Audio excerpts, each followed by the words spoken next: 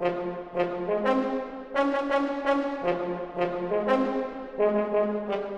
to the Improve the News podcast for Thursday, February 9th, 2023, where we separate the spin from the facts. I'm Adam Clark. And I'm Eric Steiner with a look at today's top stories. An investigative journalist claims America bombed the Nord Stream pipeline. Biden delivers his second State of the Union address. Zelensky visits the UK. UK MPs claim HSBC is complicit in China's alleged human rights abuses in Hong Kong. Amnesty says Thai children may face prison for protesting. Ex-Twitter executives testify over the handling of the Hunter Biden laptop story. Sri Lanka's president says the nation's economy may return to growth by the end of the year. Iran reveals an underground Air Force base. CVS strikes a deal to buy Oak Street Health. And the Superbowl betting is projected to hit a record $16 billion. In our top story, a special report says the U.S. is responsible for bombing the Nord Stream pipeline. Here are the facts as agreed upon by Daily Mail, Seymour Hersh, Reuters, Telesur, and Washington Examiner. On Wednesday, Pulitzer Prize-winning investigative journalist Seymour Hersh published a report on his Substack claiming that the U.S. was responsible for bombing the Nord Stream pipelines in June 2022. Hersh cited a source allegedly with, quote, direct knowledge of the plot. Hersh claims that the U.S. deployed highly trained deep-water Navy divers to plant remotely triggered explosives used to destroy 3 of the 4 Nord Stream pipelines.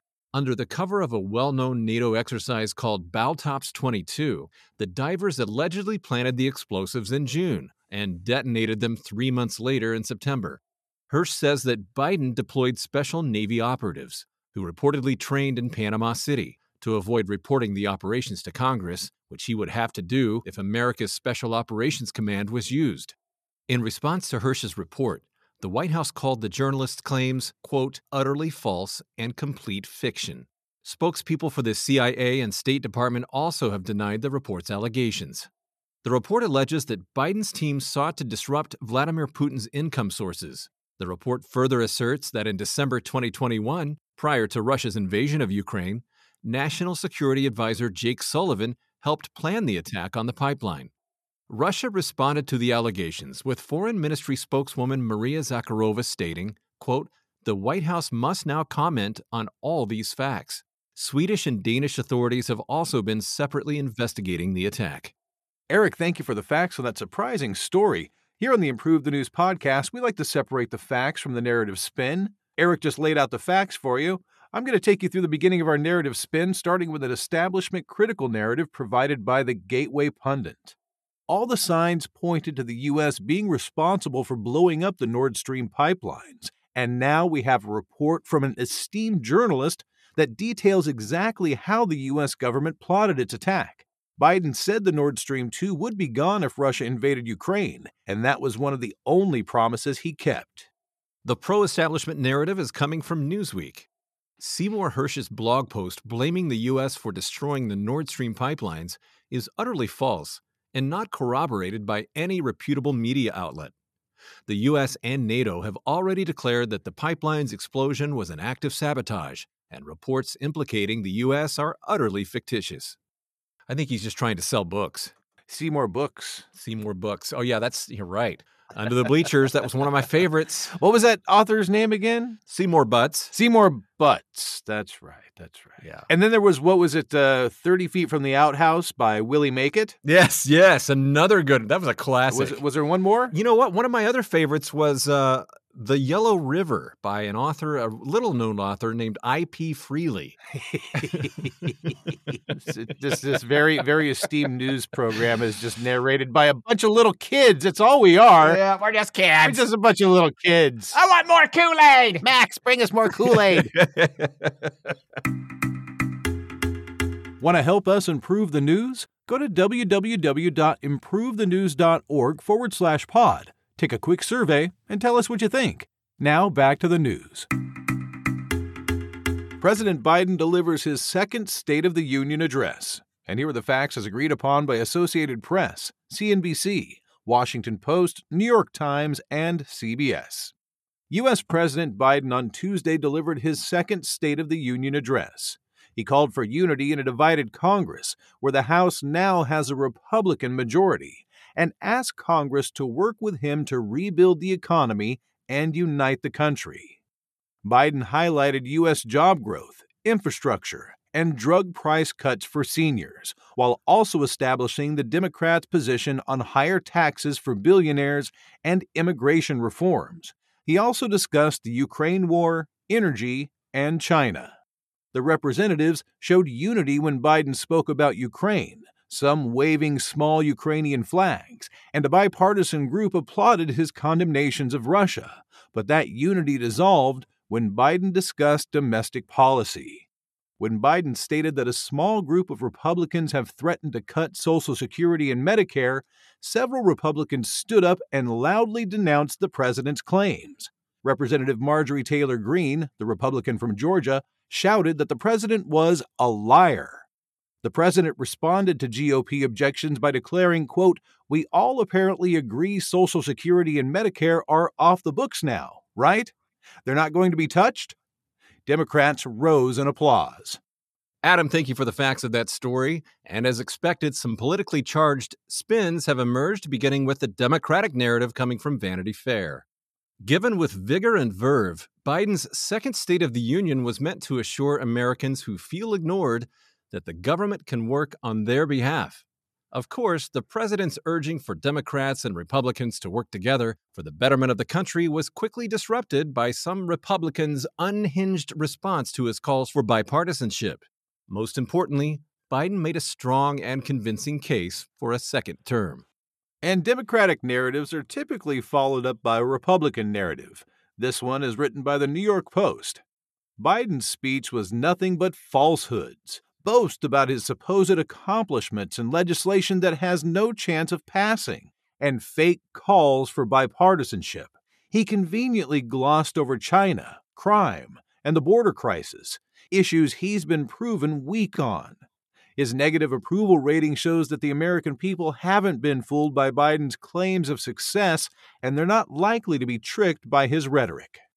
Al Jazeera is giving us a narrative C for this story. Biden's speech was heavily focused on domestic accomplishments and plans, but short on foreign policy. It's dangerous to reduce foreign policy to an afterthought when the U.S. is facing challenges from Russia and China and heavily funding Ukraine's war with Russia. Biden, the Democrats, and the GOP alike owe the world a clearer, more cohesive vision for U.S. foreign policy. And every now and then we get a statistics-based nerd narrative provided by the folks over at the Metaculus prediction community. Here's one that says that there's a 74% chance that Biden will officially declare his re-election campaign by November 15th, 2023.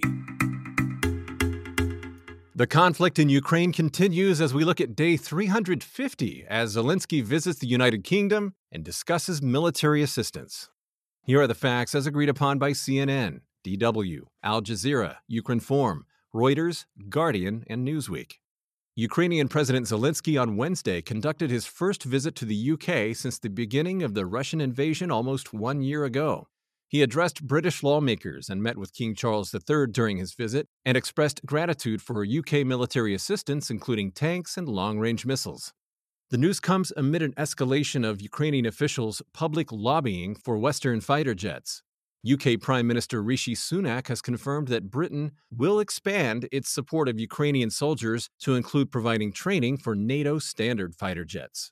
Sunak said the move, quote, underlines our commitment to not just provide military equipment for the short term, but a long-term pledge to stand shoulder to shoulder with Ukraine. Germany, Denmark, and the Netherlands have made similar pledges, saying they will provide at least 100 Leopard 1 tanks to the nation in the coming months. The update came as the German defense minister made a surprise visit to Kyiv on Tuesday.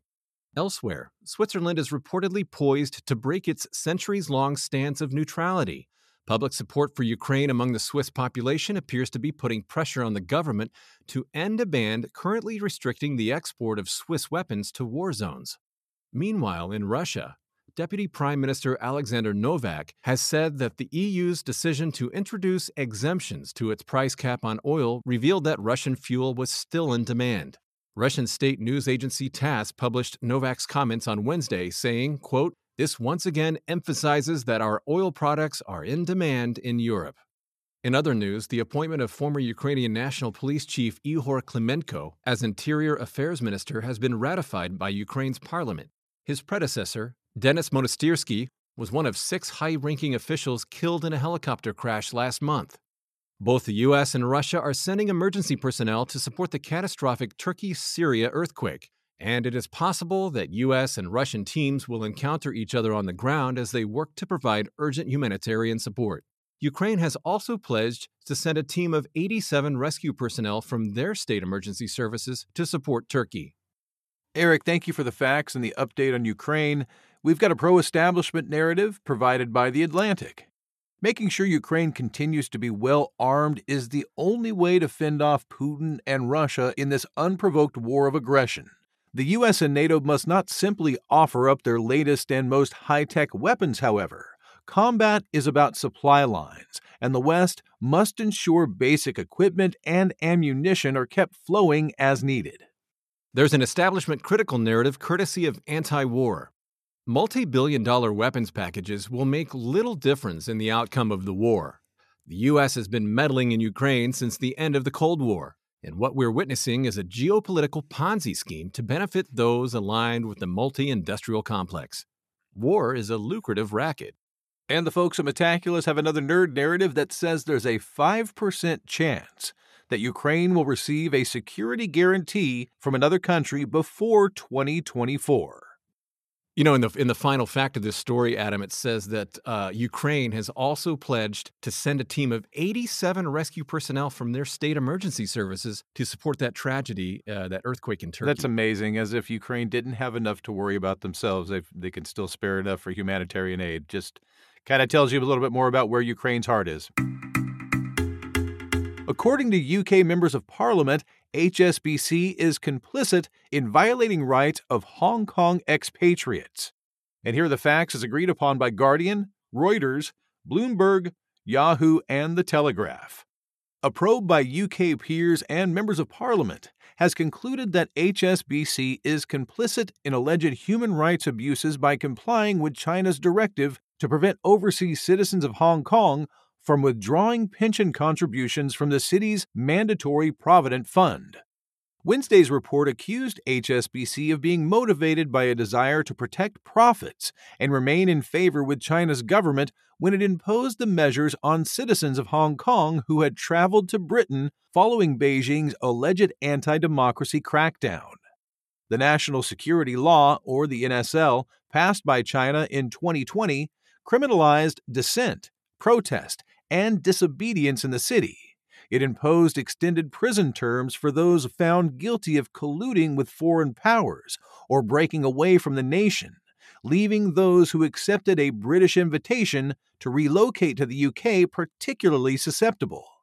Despite the resolution from the cross-party group, HSBC said it had merely been obeying the law. Like all banks, it said, we have to obey the law and the instructions of the regulators in every territory in which we operate. However, Alistair Carmichael, co-chair of the group and member of the Liberal Democrats, claimed that the genuine hardship caused by denying people their savings meant that HSBC had gone beyond just interpretation of the law to violation of fundamental rights. Over 88,000 people have relocated to the UK from Hong Kong since 2021 under the British National Overseas, or BNO, visa scheme. Those were the facts. We've got a couple of spins that have emerged. A pro-China narrative is the first one, coming from Global Times. Despite a consistent sour grape mentality among some Western media and observers, Hong Kong has managed to attract endorsement from global financial leaders, including representatives of Goldman Sachs, Morgan Stanley, and Blackstone.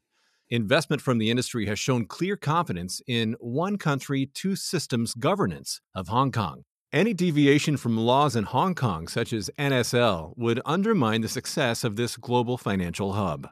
And that's followed up with an anti-China narrative provided by Independent. As businesses worldwide rapidly shift to put ethics and sustainability at the heart of corporate processes, HSBC needs to reassess its own principles. Despite global condemnation of Beijing's brutal crackdown, HSBC defended its draconian legislation on the world stage, putting domestic law in Hong Kong above global international human rights law, begging the question of whether it values profit over the defense of democracy and human rights. And the nerds from Metaculus prediction community are chiming in with their narrative. They say there's a 50% chance that Hong Kong will stop being a special administrative region of China by November of the year 2044. In our next story, Amnesty International says that Thai children may face prison after protests. Here are the facts as agreed upon by Amnesty International, Bangkok Post, Al Jazeera, and Manila Standard. Human rights NGO Amnesty International on Wednesday reported that almost 300 children in Thailand have faced criminal charges, including sedition for their role in the 2020 pro-democracy protests that called for political reforms to Thailand's monarchy. Over 200 criminal charges are still active, with 17 minors reportedly facing up to 15 years in prison per charge for violating laws that make defaming, insulting, or threatening members of the royal family a crime.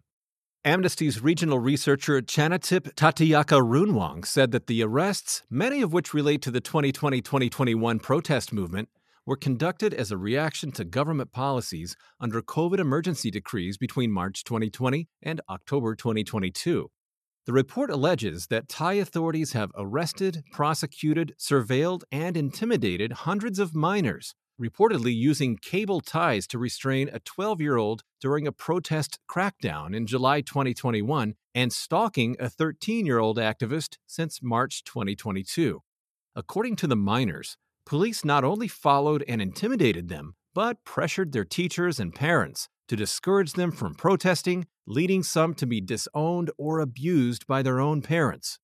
Amnesty also highlighted an alleged pattern of discrimination against LGBTQ+ youth and ethnic minority children, but the Thai Ministry of Justice claimed that freedom of expression and assembly is guaranteed by the 2017 Constitution.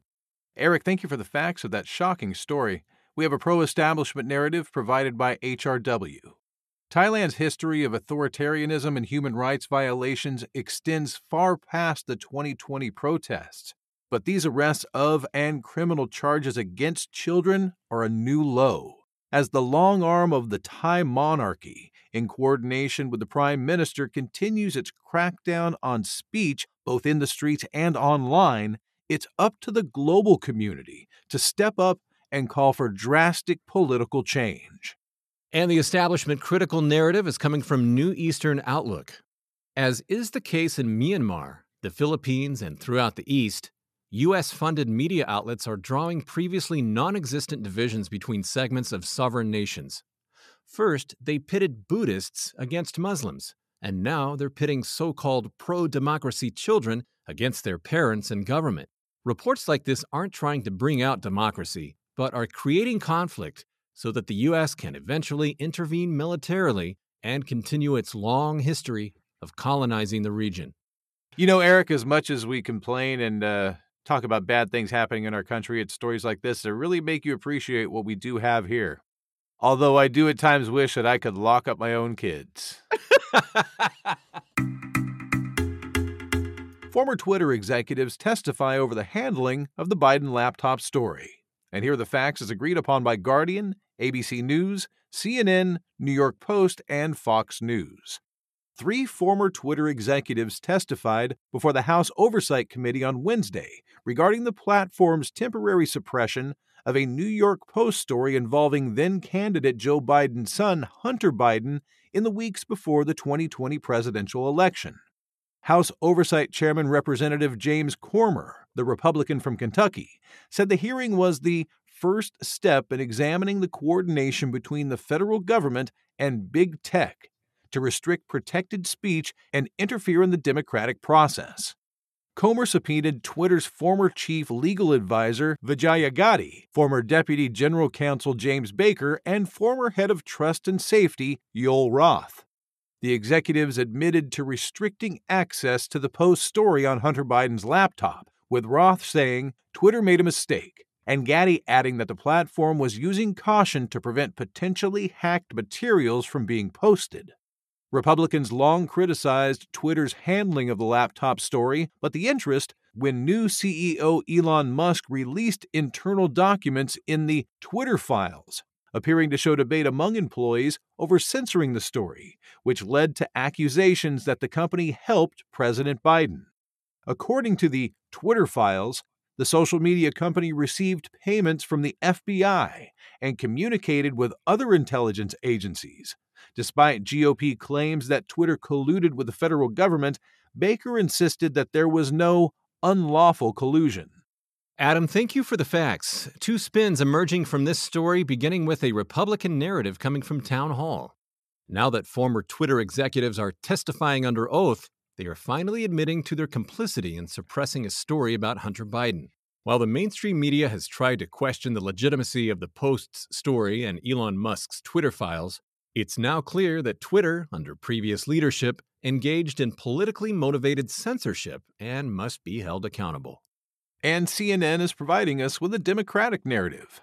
In an attempt to navigate a hyper-augmented climate of disinformation, Twitter's former leaders admittedly made mistakes in their handling of the Hunter Biden story. However, Republicans' desperate attempt to spin Elon Musk's Twitter files into a smoking gun of collusion between Twitter and Biden has fallen painfully flat. This hearing is nothing but an illegitimate performance. Would that be the same as a witch hunt? I believe so. So Republicans call it, it's a witch hunt, and Yep. the Democrats, it's an illegitimate performance. Performance. Excuse me, this is not a witch hunt. This is illegitimate performance. Oh, semantics. Semantics. Illegitimate.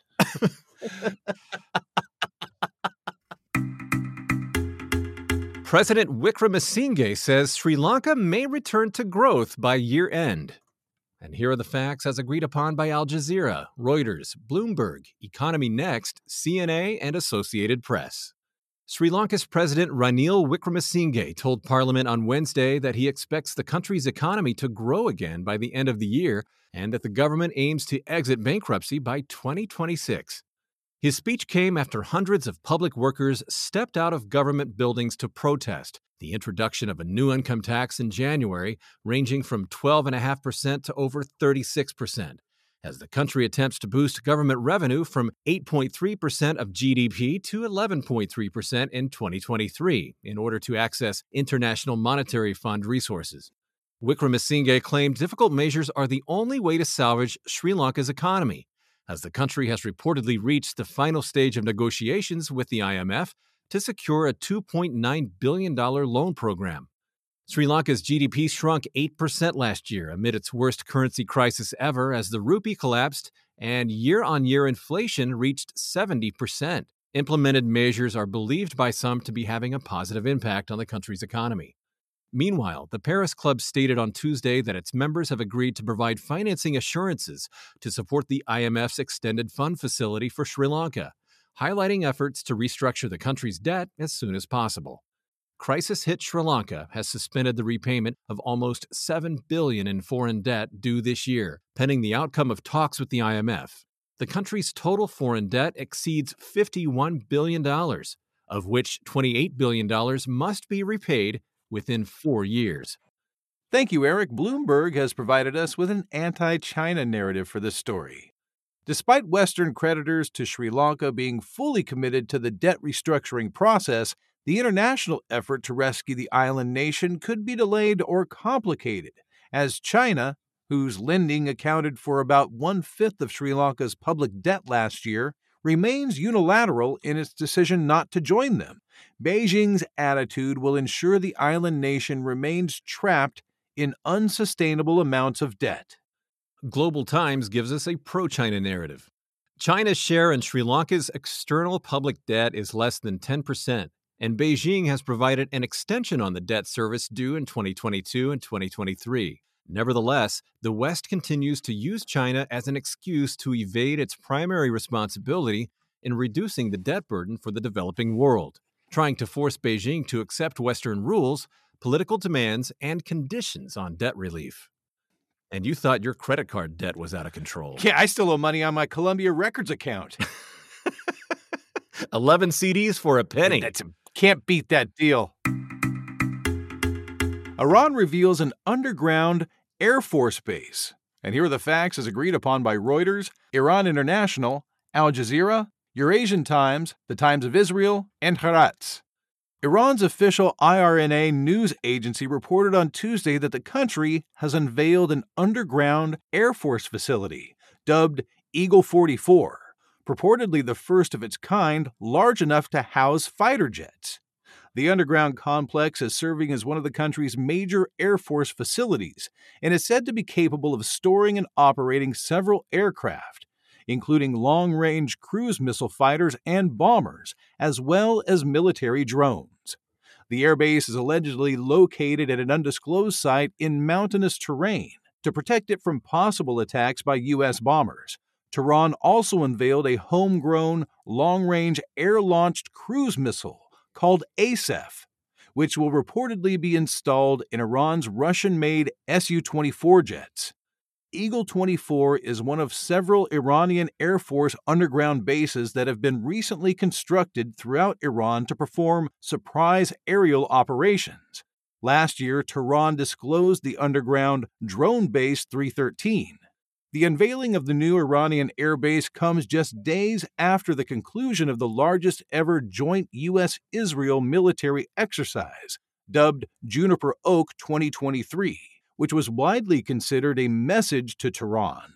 Last week, Tehran vowed revenge for an alleged Israeli drone strike on a military factory near the central city of Isfahan. The attack came amid tensions over Tehran's nuclear activities and its suspected arms shipments in support of Russia's war effort in Ukraine. Those were the facts, and here are the spins. The anti-Iran narrative is courtesy of The Guardian. The fact that the Mullah regime is now disclosing Eagle 44 underscores the danger it poses to Israel as well as to the West. Add this to the brutal crackdown on protests for women's rights and Tehran's support of Moscow for its Ukraine war, and it becomes clear that the previous policy of indifference and appeasement has failed. The risk of open confrontation with the theocratic dictatorship is increasing. A fundamental rethink is needed before it's too late. And there's a pro-Iran narrative spin provided by Press TV. The underground base impressively underlines that Tehran will not give in to the West or Israel. As a sovereign country in a strategically important region, Tehran is a thorn in Washington's side, but its efforts to overthrow the government will be met by the unity of the Iranian people. Moreover, the strength and innovation of the Iranian military will help ensure that Iran will never again allow itself to be controlled and plundered as in the days of the Shah regime. There is a nerd narrative saying that there's a 47% chance that Iran will obtain a nuclear weapon by 2030, according to the Metaculus prediction community. I don't know what everyone's so worried about, Eric. An underground Air Force base. I mean, they just can only fly in their little dome. I would imagine it's a pretty big dome, right? As long as we don't go down in the dome of their underground Air Force base, we should be fine, right? I should be absolutely fine. Absolutely. Now, if they get the planes outside of that, then we might have some problems. Then there might be an issue. There might be an issue. But as long as they stay in their underground base, we'll be fine. More Kool-Aid, Max. You boys have had enough Kool-Aid. In our next story, CVS plans to buy Oak Street Health. Here are the facts as agreed upon by CNBC, Wall Street Journal, USA Today, and ProPublica. In its third largest deal in the last decade, CVS Health Corporation has agreed to buy Oak Street Health Incorporated and its primary care centers for $10.6 billion, or $39 a share, representing a roughly 73% premium to Oak Street's last closing price.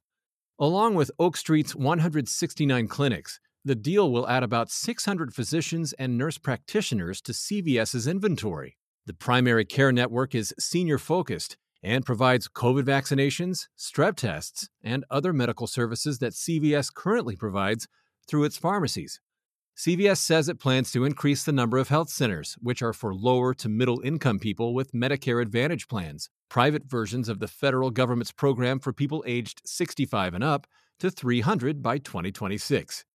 In addition to its roughly 10,000 drugstores nationwide, CVS Health also covers millions of people with Medicare Advantage through its Aetna health insurance arm. Oak Street reported third quarter 2022 revenue of $545.7 million, up 40% from a year earlier. However, it had a net loss of $130 million. CVS projects adjusted 2023 earnings per share in the range of $8.70 to $8.90, then around $9 in 2024 and $10 in 2025. This comes as CVS last year agreed to purchase home healthcare company Signify Health, an $8 billion deal that's currently pending regulatory approval. Competitors such as Amazon and Walgreens have made similar moves to acquire primary care companies. Thank you, Eric. ProPublic has provided us with an establishment-critical narrative. Fewer competitors will lead to higher prices, and this economic reality hits hardest in the healthcare industry. Despite its aggressive rhetoric, the Federal Trade Commission, or the FTC, has done little to block the vast majority of primary care mergers, and the trend is only getting faster. The government needs to step in before every patient becomes just a data point on corporate investment charts. And a pro-establishment narrative is coming from RevCycle Intelligence. In opposition to recent fear-mongering, data shows healthcare mergers lead to lower costs and higher quality care. According to the American Hospital Association, hospital operating costs have dropped more than 2% throughout the recent primary care merger boom, a positive for administrators, doctors, and patients. And in our final story today, Super Bowl betting is projected to hit a record $16 billion. Here are the facts as agreed upon by Al Jazeera, CBS, Inquirer, Forbes, Wall Street Journal, and USA Today. The American Gaming Association, or the AGA, on Tuesday projected that more than 50 million people, approximately one-fifth of the U.S. population, will place bets on Sunday's Super Bowl between the Philadelphia Eagles and the Kansas City Chiefs for a total of about $16 billion. This comes as data from an online survey on behalf of the AGA indicates that about 30 million adults will make wagers online, at a retail sportsbook, or with a bookie, and 28 million people will casually bet with friends on some type of pool or squares contest. As of Monday, the biggest known bet on the upcoming Super Bowl is a $1 million wager made on the Eagles' money line to win $800,000. Last year, Houston furniture magnate Jim Mattress Mac McIngvale wagered $5 million on the underdog Cincinnati Bengals, who lost 23-20 to the Los Angeles Rams. The Eagles were a slight underdog when the Super Bowl lines first posted at sportsbooks across the country, but the tight odds have since flipped amid concerns over Chiefs quarterback Patrick Mahomes' ankle injury. This will be the first Super Bowl played in a state with legalized sports gambling, and fans attending State Farm Stadium in Glendale, Arizona, will be able to place bets during the game. 33 U.S. states and Washington, D.C. have legalized and implemented betting since the Supreme Court annulled a 1992 federal law banning commercial sports gambling in 2018. Adam, thank you for the facts. And as we look at the narratives for this story, the first one coming from New York Times. It's disgraceful that sports governing bodies that long expressed opposition to gambling, such as the NFL, have jumped on the bandwagon of the multi-million-dollar sports betting industry, while almost 7 million Americans struggle with gambling addiction. Casual betting may be fun in the moment, but sportsbooks are using Super Bowl week to get people hooked on their devastating product. And Fox Business has provided a narrative B. Sports betting has been a huge boost for fans who are now extra invested in the games they already love. NFL games in particular have been enhanced by legal gambling, especially with the exotic prop bets offered in relation to the Super Bowl. Most legalized betting operations have ways of setting limits to make sure gamblers can enjoy the thrill, but also wager responsibly. And we have our final nerd narrative for today. It says that there's a 44% chance that the Eagles will win the Super Bowl, according to the Metaculus prediction community. How many bets have you been placing on the Super Bowl, Eric? I haven't placed any bets on this Super Bowl. Really? Yeah, neither have I. But I've been playing a lot of Madden NFL with my kids, and every game I bet them 1 week of their allowance. Oh, really? Yeah. Okay, poor kids. No, they're into me for 3 months. Oh. Yeah, I'm bad at Madden. I'm really bad. Thanks for listening to the Improve the News podcast for Thursday, February 9th, 2023. Each day, we use machine learning to read about 5,000 articles from about 100 newspapers and figure out which ones are about the same stories. For each major story, our editorial team then extracts both the key facts that all articles agree on and the key narratives where the articles differ. For more information on Improve the News, please visit our website, improvethenews.org. You can also download the Improve the News app on the Apple App Store or Google Play. For Adam Clark, I'm Eric Steiner, inviting you to join us next time on Improve the News. Next time we need grape Kool-Aid. We do.